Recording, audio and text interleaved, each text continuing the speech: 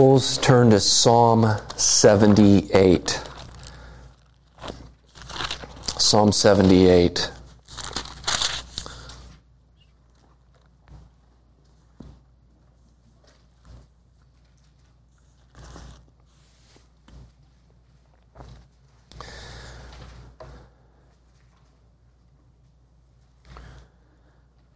Beginning in verse 1. Give ear, O my people, to my teaching. Incline your ears to the words of my mouth. I will open my mouth in a parable. I will utter dark sayings from of old, things that we have heard and known, that our fathers have told us. We will not hide them from their children, but tell them to the coming generation, the glorious deeds of the Lord in his might, and the wonders that he has done. He established a testimony in Jacob and appointed a law in Israel, which he commanded our fathers to teach their children, that the next generation might know them, the children yet unborn, and arise and tell them to their children, so that they should set their hope in God, and not forget the works of God, but keep his commandments. And they should not be like their fathers, a stubborn and rebellious generation, a generation whose heart was not steadfast, whose spirit was not faithful to God. The Ephraimites, armed with the bow, turned back on the day of battle. They did not keep God's covenant, but refused to walk according to his law. They forgot his works and the wonders that he had shown them. In the sight of their fathers, he performed wonders in the land of Egypt, in the fields of Zoan. He divided the sea and let them pass through it, and made the waters stand like a heap. In the daytime he led them with a cloud, and all the night with a fiery light. He split rocks in the wilderness and gave them drink abundantly as from the deep. He made streams come out of the rock and caused waters to flow down like rivers. Yet they still sinned, still more against him, rebelling against the Most High in the desert. They tested God in their heart by demanding the food they craved. They spoke against God, saying, "Can God spread a table in the wilderness?" He struck the rock so that the water gushed out, and streams overflowed. Can he also give bread or provide meat for his people? Therefore, when the Lord heard, he was full of wrath. A fire was kindled against Jacob. His anger rose against Israel, because they did not believe in God and did not trust in his saving power. Yet he commanded the skies above and opened the doors of heaven, and he rained down on them manna to eat and gave them the grain of heaven. Man ate of the bread of the angels. He sent them food in abundance. He caused the east wind to blow in the heavens, and by his power he let out the south wind. He rained meat on them like dust, winged birds like the sand of the seas. He let them fall in the midst of their camp, all around their dwellings, and they ate and were filled, for he gave them what they craved. But before they were satisfied their craving, while the food was still in their mouths, the anger of God rose against them, and he killed the strongest of them and laid low the young men of Israel. In spite of all this, they still sinned. Despite his wonders, they did not believe. So he made their days vanish like a breath, and their years in terror. When he killed them, they sought him. They repented and sought God earnestly. They remembered that God was their rock, the Most High God, their Redeemer. But they flattered him with their mouths. They lied to him with their tongues. Their heart was not steadfast toward him. They were not faithful to his covenant. Yet he, being compassionate, atoned for their iniquity and did not destroy them. He restrained his anger often and did not stir up all his wrath. He remembered that they were but flesh, a wind that passes and comes not again. How often they rebelled against him in the wilderness and grieved him in the desert. They tested God again and again and provoked the Holy One of Israel. They did not remember his power or the day when he redeemed them from the foe? When he performed his signs in Egypt and his marvels in the fields of Zoan? He turned their rivers to blood so that they could not drink of their streams. He sent among them swarms of flies which devoured them, and frogs which destroyed them. He gave their crops to the destroying locust, and the fruit of their labor to the locust. He destroyed their vines with hail, and their sycamores with frost. He gave over their cattle to the hail, and their flocks to the thunderbolts. He let loose on them his burning anger, wrath, indignation, and distress, a company of destroying angels. He made a path for his anger. He did not spare them from death, but gave their lives over to the plague. He struck down every firstborn in Egypt, the firstfruits of their strength in the tents of Ham. Then he led out his people like sheep and guided them in the wilderness like a flock. He led them in safety so that they were not afraid, but the sea overwhelmed their enemies. And he brought them to his holy land, to the mountain which his right hand had won. He drove out nations before them. He apportioned them for a possession and settled the tribes of Israel in their tents. Yet they tested and rebelled against the Most High God and did not keep his testimonies, but turned away and acted treacherously like their fathers. They twisted like a deceitful bow, for they provoked him to anger with their high places. They moved him to jealousy with their idols. When God heard, he was full of wrath, and he utterly rejected Israel. He forsook his dwelling at Shiloh, the tent where he had dwelt among the mankind, and delivered his power to captivity, his glory to the hand of the foe. He gave his people over to the sword and vented his wrath on his heritage. Fire devoured their young men, and their young women had no marriage song. Their priests fell by the sword, and their widows made no lamentation. Then the Lord awoke as from sleep, like a strong man shouting because of wine.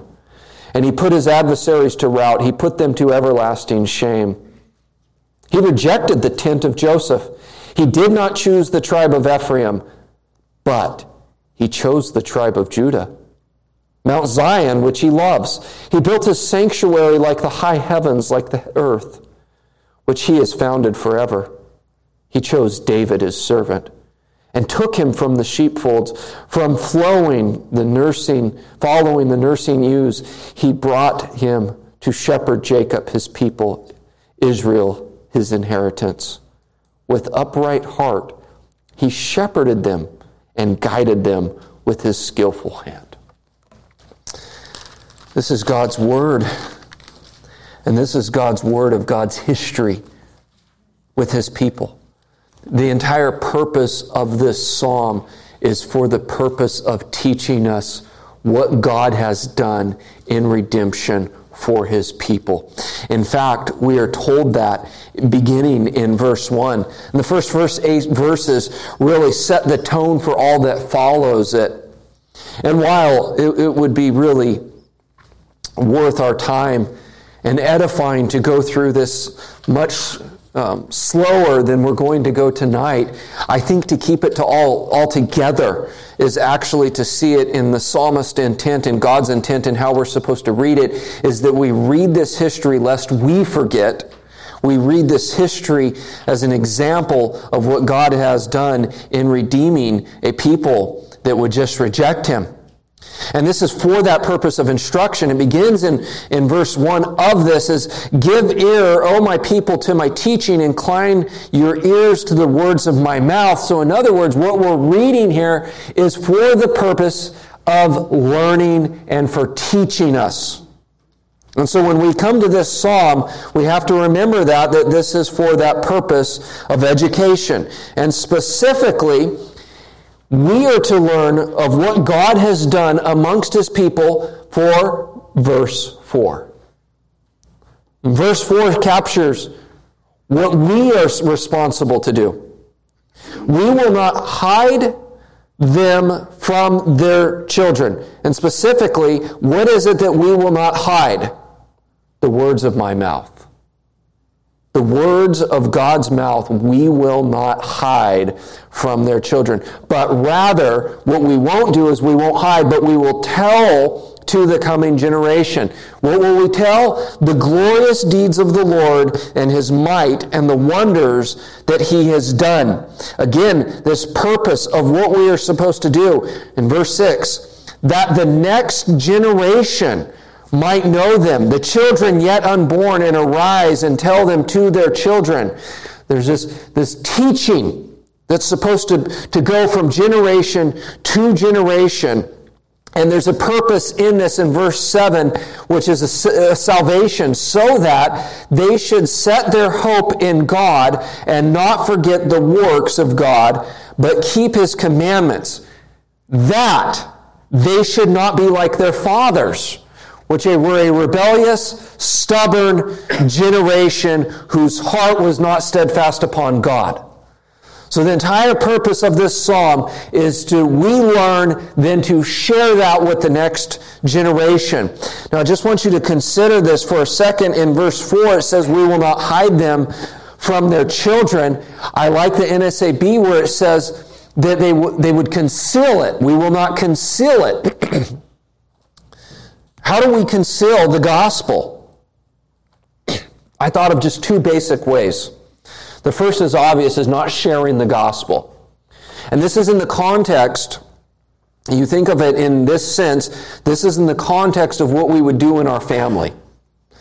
And so the first way that we could conceal the gospel is just simply by not sharing on a regular basis the truths of the gospel. And I say this regularly as the key to what it means to share with the next generation. It's not that we once a week or every so often share with the next generation the glorious truths of Jesus Christ, but it is rather every opportunity that we have. You consider the opportunities that we have whenever there's a stubbed toe. I know that hurts now, but there's a glorious inheritance waiting for you where you will never stub your toe. As silly as that may sound, every opportunity that we can use to point the coming generation forward to the celestial city, we ought to take it.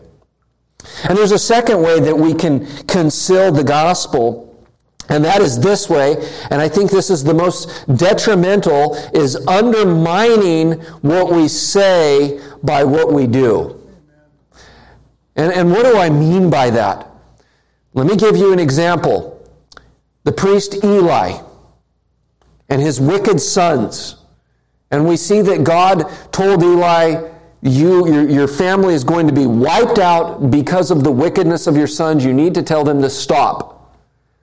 And you think you have a perception, somewhat of a perception, that Eli was a good guy because publicly he was the priest. Publicly he was ministering to the people. But when you get to the end of his life, what do you find out? He's obese. What does that have to do with anything? Well, what was his sons guilty of? Taking from the sacrifices and feeding themselves on it. Where did they learn that from? So we can proclaim the gospel. We can put the smiles on, but do we undermine what we cling to with our mouths by how we live? And so rather than not conceal it, there's this positive declaration we are called to give of what God has done. What has God done? He has rescued His people that are in His Son, the Lord Jesus Christ. And this is so that they should set their hope in God. Now, let the weight of that, the purpose of that, let us feel that weight for a second.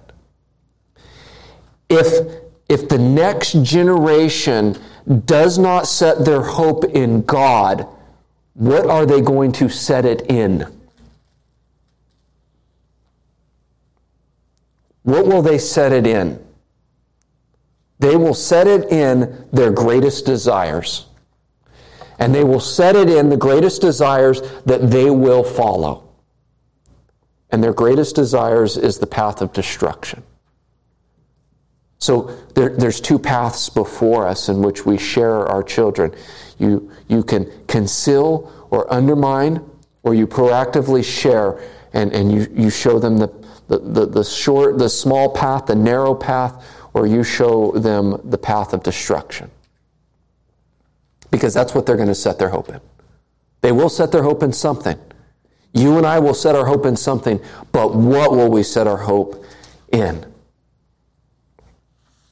He goes on to give examples now of Israel's history. Now, when you read this history, it seems out of order because at one moment you're in the wilderness and then you go backwards and now you're in the Exodus and then you go back into the wilderness and then you're in Jerusalem. It's hard to follow. We shouldn't read this as a chronological order of the history, but simply in God's wisdom, He gives us little sequences of His history with Israel. And he begins in verse 9 with the Ephraimites armed with the bow turned back on the day of battle. What is the point of this? Is that they had all the advantages of war. They had all the things that they needed to be successful. They just needed to trust in God when God sends them into the battlefield. But what do? They fell back in fear. They did not trust in God. And now look at the list of offenses that come with that in the following verses. They did not keep the covenant, which is to say that they actually broke the covenant with God by this turning back in fear. By not trusting in the Lord your God, they broke His covenant. They refused to follow His law. And so they rebelled against God. God says this is how you're to live, and they decided to live according to their own desires. They decided to live according to the path of destruction. They ignored what God had done for them. They just completely forgot about it. Now, when we think about this idea that they forgot about, and this is the theme throughout this, is they forget what God has done, but God does these things. Now, it's not that they actually had forgotten. I mean, when you sin, did you really forget that Christ died on the cross and took your sin upon the cross for you? No, but you kind of do forget it, right? So it's not that they forgot what God had done. This is a way of saying that they are unmindful, or to be unmindful of what God has done, and to shove it out of our mind and not to bring it to our mind. And that's what it means that they forgot.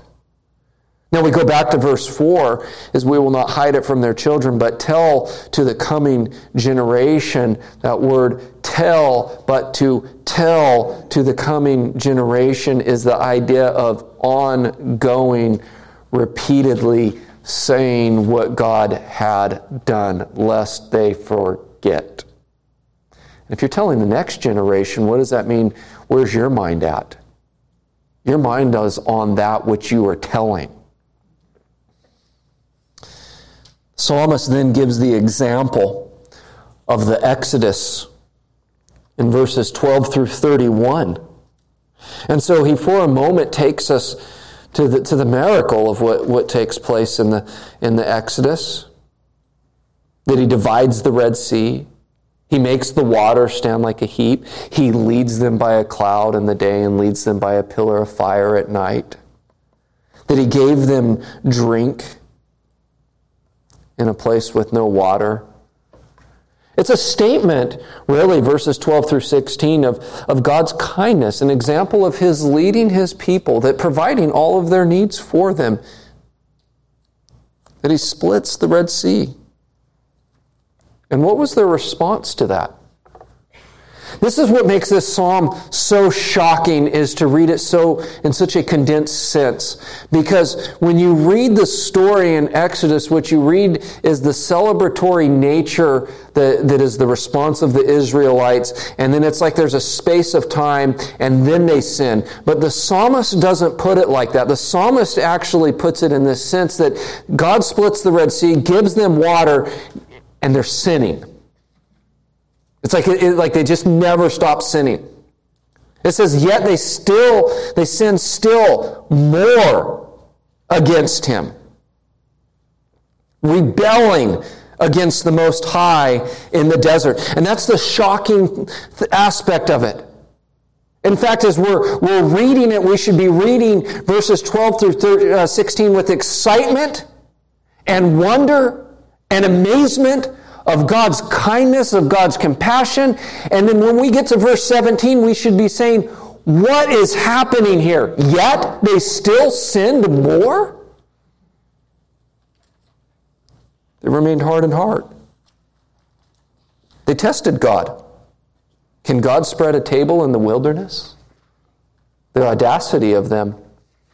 Notice in verse 20, he struck the rock so that the water gushed out and the streams overflowed. Can he also give bread to provide meat for his people? God had given them rescue from bondage of slavery in Egypt, rescues them through the Red Sea, gives them water, gives them manna, and then they say, this is not enough. We want meat. In Egypt, we had meat. We had all of that wonderful food in Egypt. And so they want more. What is God's response to this? Verse 21. Therefore, when the Lord heard, he was full of wrath. A fire was kindled against Jacob. His anger rose against Israel because they did not believe in God and did not trust his saving power. Why did Israel continually sin? Well, verse 22 tells us. Why did they not keep the covenant? Because they did not believe in God. Though they had seen visible manifestations of God in theophany, though they had seen miracles, they did not believe in God. His wrath is displayed upon them. He pours out his wrath, and still they did not believe in God. They did not trust in his salvation, which is to say, they did not have faith. The faithfulness to follow God, to follow his laws, would have poured forth from a heart that had expressed faith. They didn't have it. It's perplexing that they see this but yet sin. Then look at verse 23. Yet he commanded the skies above and opened the doors of heaven, and he rained down on them manna to eat and gave them the grain of heaven. What a wonderful God we have that feeds a people that don't believe in him. Here's the reality. There's no one that eats a thing today that's apart from God's sovereign goodness and his common grace to all mankind. They just did not recognize it in this supernatural way. But it's incredible how the psalm shows us God's unquestionable sovereignty over nature and overriding nature itself to command the winds, to send birds that are described as being the sand of the seas for hundreds and hundreds of thousands of people to where they got sick eating it. And that's what it says in verse 29, and they ate and were well filled. In fact, you read in Numbers that it will come out of their nostrils because they tested God. And why did he do this? Well, verse 29 tells us something that we ought to pay attention to. For he gave them what they craved. Another translation says he gave them what they desired.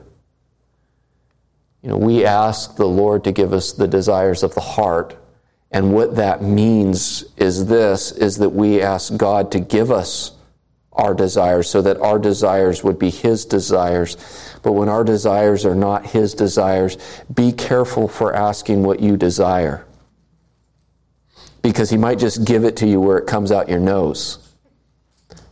because that's what he does with these people. Spurgeon says this, in his comment that he's giving them over to the desires of their flesh. Spurgeon says, "Oh my God, deny me my most urgent prayers sooner than answer them in displeasure. Better hunger and thirst after righteousness than to be well filled with sin's dainties." But God gave them that. And before they had even finished eating, while the food was still in their mouths, verse 31, the Lord sends his wrath upon them. And listen to the language. The anger of God rose against them, and he killed the strongest of them and laid low the young men of Israel. In other places, or in other translations, it speaks of the strongest men that are taken out. The best of Israel, God takes out. What should their response be in all of this? You look at this as not only has God's provision been a testimony to him, but his wrath was. That's the testimony. That's the sayings. That's the words of God's mouth. In verse 32, it just tells us, yet in spite of all of this, they still sinned. Despite his wonders, they did not believe. So how we think that they should respond is not how they respond. We would think that they would respond with praise, but rather they don't. So it continues to say how he makes their days vanish. They're just a mist. And he wipes them out. Verse 36, but they flattered him with their mouths. This is after it says that they remembered God. And so you can think back in Israel's history, how many times did they say, we will do all that you say, we will do all of the laws written in this book, we will follow you with a full heart. Well, the psalmist tells us what that was, is they flattered him with their mouths. Flattery is not a good thing. It's really lying. And that's why the parallel, they lied to him with their tongues. Their heart was not steadfast toward him. They were not faithful to his covenant. Why? Because they did not believe. Because they did not believe. But yet, verse 38 is the most surprising thing. Yet, he. Now, there's a contrast here, I think, in verse 38 that we have to notice, because we've already seen this, is when God does all of these things, then the text will say, yet they still sinned. Verse 32, in spite of all this, they yet still sinned. But then we see this wonderful truth, yet he, God. God's not like them. God's not unfaithful to his covenant. Yet he, being compassionate, atoned for their iniquity and did not destroy them. He restrained his anger often and did not stir up all his wrath. In other words, he was merciful to them. He showed them mercy. And as we have read the text, did they deserve that? No, they deserved the fullness of his wrath. But yet God being merciful, God being slow to anger, God being unchanged by these sinful people shows mercy. And he remembered that they were but flesh, a wind that passes and comes not again. Another contrast. You see the power of God in controlling the winds, and we're just a wind that passes. You see that God is infinite and eternal, but we're just flesh. We're dust. And he remembers this, it says, not that God remembers anything, but it's to say that God acts on behalf of his people. Whereas God remembered, we go into verses 40 to 42 and we see they don't remember. They don't remember his power. They don't remember the day he redeemed them. They tested him. They provoked him. They rebelled against him. They grieved him. That's just all in those 3 verses of what they did to this God that's compassionate and atoned for their iniquity, that fed them and then led them out of slavery. He recounts what he did for them in Egypt. In verses 43 through 51, it's the plagues that destroyed an entire nation. The swarms of flies, the frogs, the crops from the locust, the vines, the sycamores with frost, the hail, the thunderbolts, his burning anger, wrath, indignation, and distress with the destroying angels that took out the firstborn in Egypt, the first fruits of their strength in the tents of Ham. The Egyptians were descendants of Noah's son Ham, the ones that would be subservient to the tents of Shem.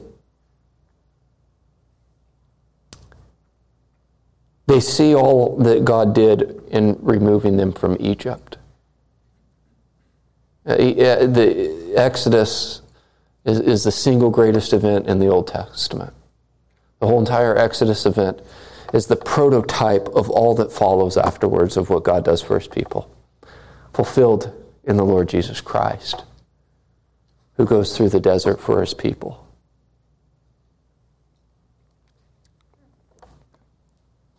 But look what happens in verse 52. Verse 52. But he led out his people like sheep and guided them in the wilderness like a flock. His people, notice that. That's that they were chosen of God for his purposes. Not only does God say that you're mine, but he then proves that he was their God and that they were his people. And the language here is that he leads them to safety so that they would have no concerns. What does it tell us that they did? What is it that they do? Look at verse 54. He brought them to his holy land, to the mountain which was his right hand had won. How does he do this? He drives out nations before them. He appointed them for a possession. This is moving in Israel's history now into Jerusalem. Settled the tribes of Israel in their tents. But what? Verse 56. Yet they tested and rebelled against the Most High God and did not keep his testimonies, but turned away and acted treacherously like their fathers.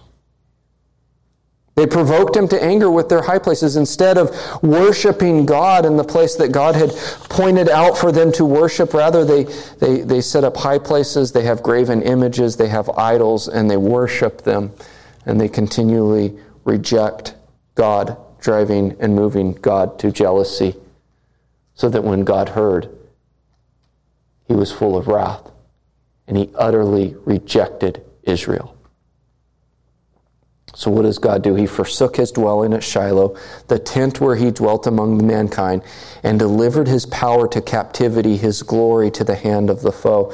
Now you think about what Israel oftentimes trusted in. They would trust in the tabernacle. They would trust in the temple. What does God do? He removes it. They trusted in the ark. Look what it says in verse 61. And delivered his power to captivity. That is the deliverance of the ark over to the enemies.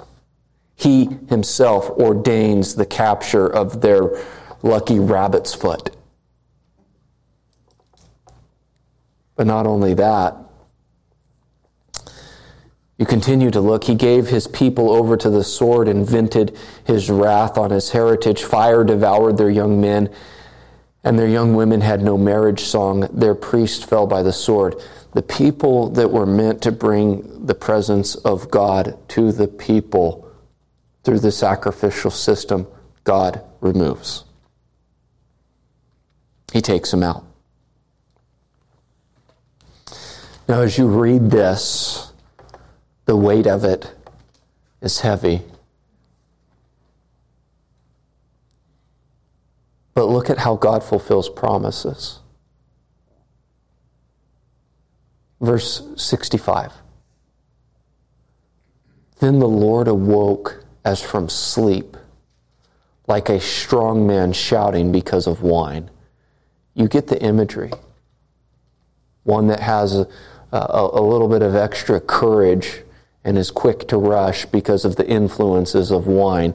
That's the picture here of our God rushing for his people, full of confidence. And he put his adversaries to rout, and he put them to everlasting shame. This is what God then does for his people. And then we get to the glorious truths of the gospel. He rejected the tent of Joseph. He did not choose the tribe of Ephraim, but he chose the tribe of Judah, Mount Zion, which he loves. Just as what was promised to Jacob, or Jacob promised to his sons, is that the scepter shall never depart from Judah. He built a sanctuary like the high heavens, like the earth which he has founded forever. And this is God now building a temple through David and Solomon. He chose David, his servant.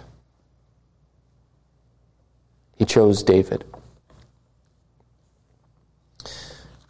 This is so incredibly important to understand the phrase that he chose David. I recently heard someone ask this question, and I agreed with their answer was, what is the most important aspect of the book of Ruth? What is the single most important thing in the book of Ruth? It's this. And the women of the neighborhood gave him a name, saying, a son has been born to Naomi. They named him Obed. He was the father of Jesse, the father of David. That's what the book of Ruth is about, is the genealogy of David. And so when we read this psalm and we see the treachery of Israel and the wrath Israel deserves, in the midst of that, God sends his shepherd, David, the anointed one, the psalmist of Israel. And look what David does. He took him from the sheepfolds. Why? Because David was a shepherd. And what was David doing as a shepherd? He was learning to shepherd. And God gives the people of Jacob to David. In verse 72, it tells us this, with upright heart, he shepherded them and guided them with his skillful hand. David was the faithful king. He walked with integrity and cared for the sheep. This is the culmination of Israel's history, culminating in David. And after David, it takes a nosedive, except for a king here and a king there. And the whole time, after David's passing, what is every single king looking to? They're looking back in their comparison to who? David. And they recognize we're not like David, our father. Then you think of David. And David was a sinful king. But he was the best king that Israel had. And the culmination of Israel's history in this psalm is that and culminating in David. And why is that? Well, let's go back to verse 5, is this.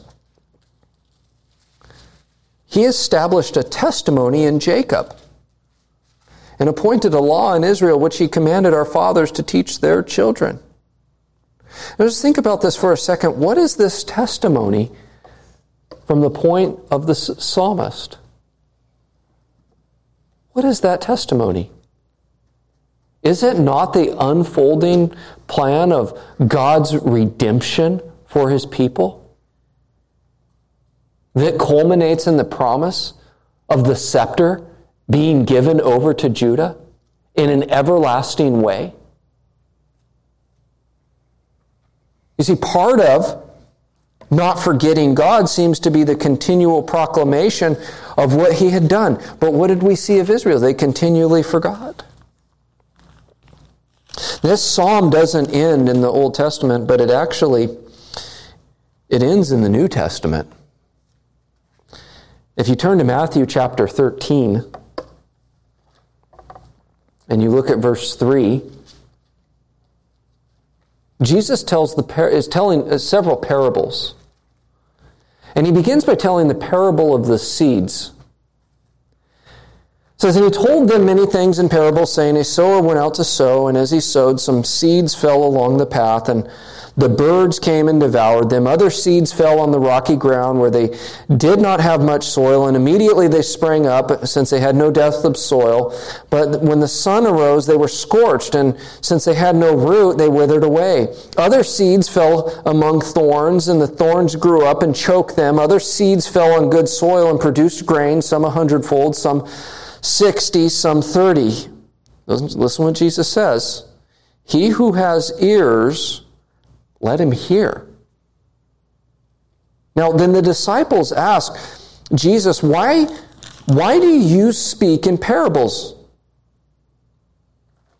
And he says this to them. He gives them this answer in verse 17. For truly I say to you, many prophets and righteous people long to see what you see and did not see, and to hear what you hear and did not hear. Jesus then gives an explanation from this parable in verse 18. I want you to notice the words of this parable and how Jesus answers it in explaining it. Hear then the parable of the sower. When anyone hears the word of the kingdom and does not understand it, the evil one comes and snatches away what has been sown in his heart. This is what was sown along the path. As for what was sown on rocky ground, this is the one who hears the word and immediately receives it with joy.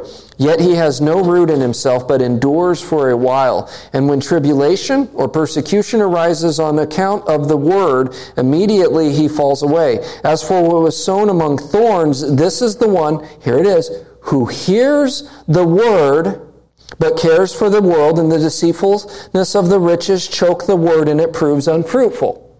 As for what was sown on good soil, this is the one who hears the word and understands it.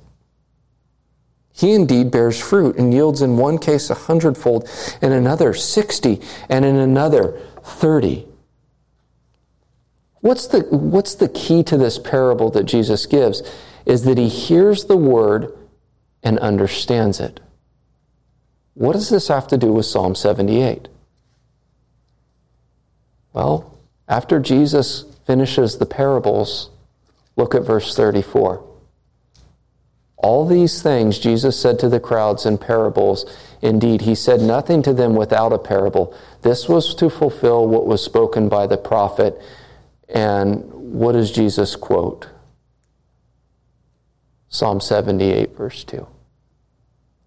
I will open my mouth in parables. I will utter what has been hidden since the foundation of the world.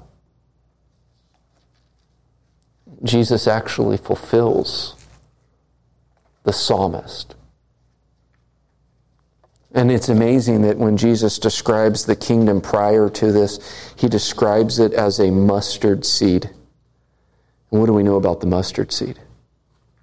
That it starts small, but grows and blossoms into the largest of the trees of the garden.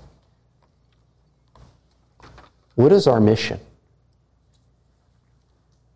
To continue to do what Asaph taught, to continue to do what Jesus fulfilled, is recounting God's history of redemption and us seeing it as vitally necessary for future generations, lest they forget and turn to rebellion against God. And it shows us that despite the wonders and miracles that people crave for, unless they hear the word of God, there is no change of heart.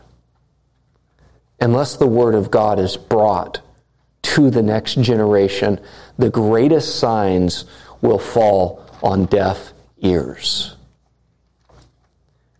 And you know what the glorious truths of the new covenant are? Is that they will know God. No longer will they have to teach their neighbor know the Lord, because they will know the Lord. There's no falling out of the new covenant, as there was a falling out of the old covenant. Because the new covenant has been fulfilled by Christ. And if you are in Christ, you are part of that covenant. You know the Lord in your heart. Let us pray. Our gracious Heavenly Father, we thank you for the glorious truths of the gospel.